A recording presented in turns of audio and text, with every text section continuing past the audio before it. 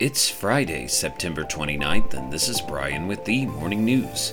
Give us 5 minutes and we'll give you the headlines you need to know to be in the know. House Speaker Kevin McCarthy embraced border security as a possible way to break a congressional impasse over funding the government, saying it could be a key ingredient in any last-ditch push to avert a partial government shutdown this weekend.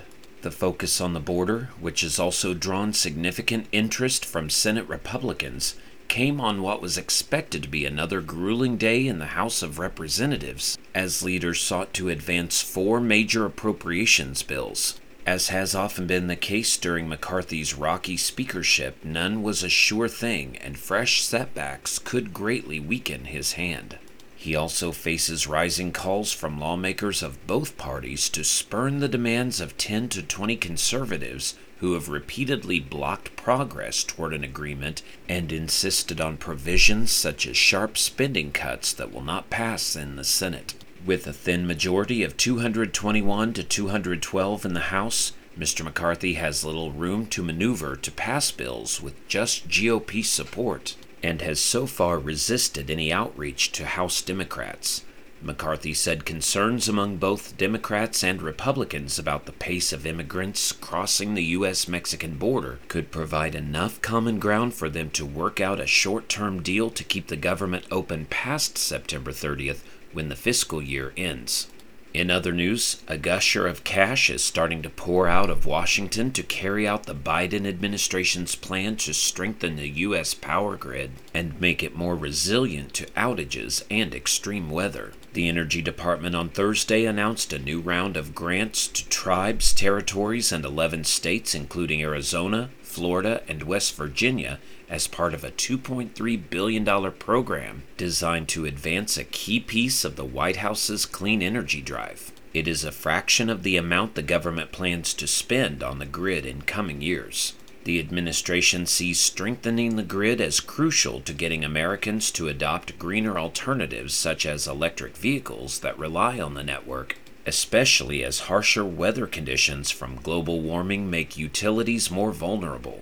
Increasing capacity also would help transmit the growing amount of wind and solar energy the government is encouraging as part of a shift away from coal and natural gas. John Podesta, White House Clean Energy Advisor, said this week that the country needed to accelerate work to reach the administration's goal of 100% clean electricity by the year 2035.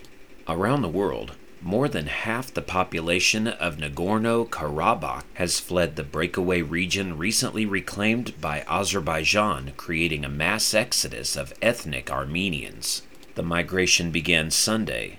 By Thursday evening, over 78,300 people, more than 65% of the population of 120,000, had left for Armenia, and the influx continued unabated, according to Armenian officials. The surge of families on the move could be seen on the only road to Armenia. It quickly filled with vehicles, triggering a massive traffic jam. Long lines of cars that were packed to the roof with belongings snaked slowly through the mountains. Azerbaijani authorities have pledged to respect the rights of ethnic Armenians, but tens of thousands of Nagorno-Karabakh's residents feared reprisals.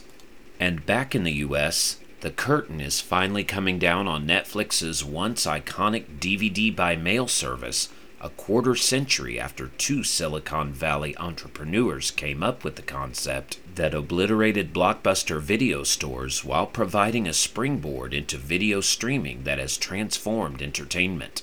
The DVD service that has been steadily shrinking in the shadow of Netflix's video streaming service will shut down after its 5 remaining distribution centers in California, Texas, Georgia, and New Jersey mail out their final discs today.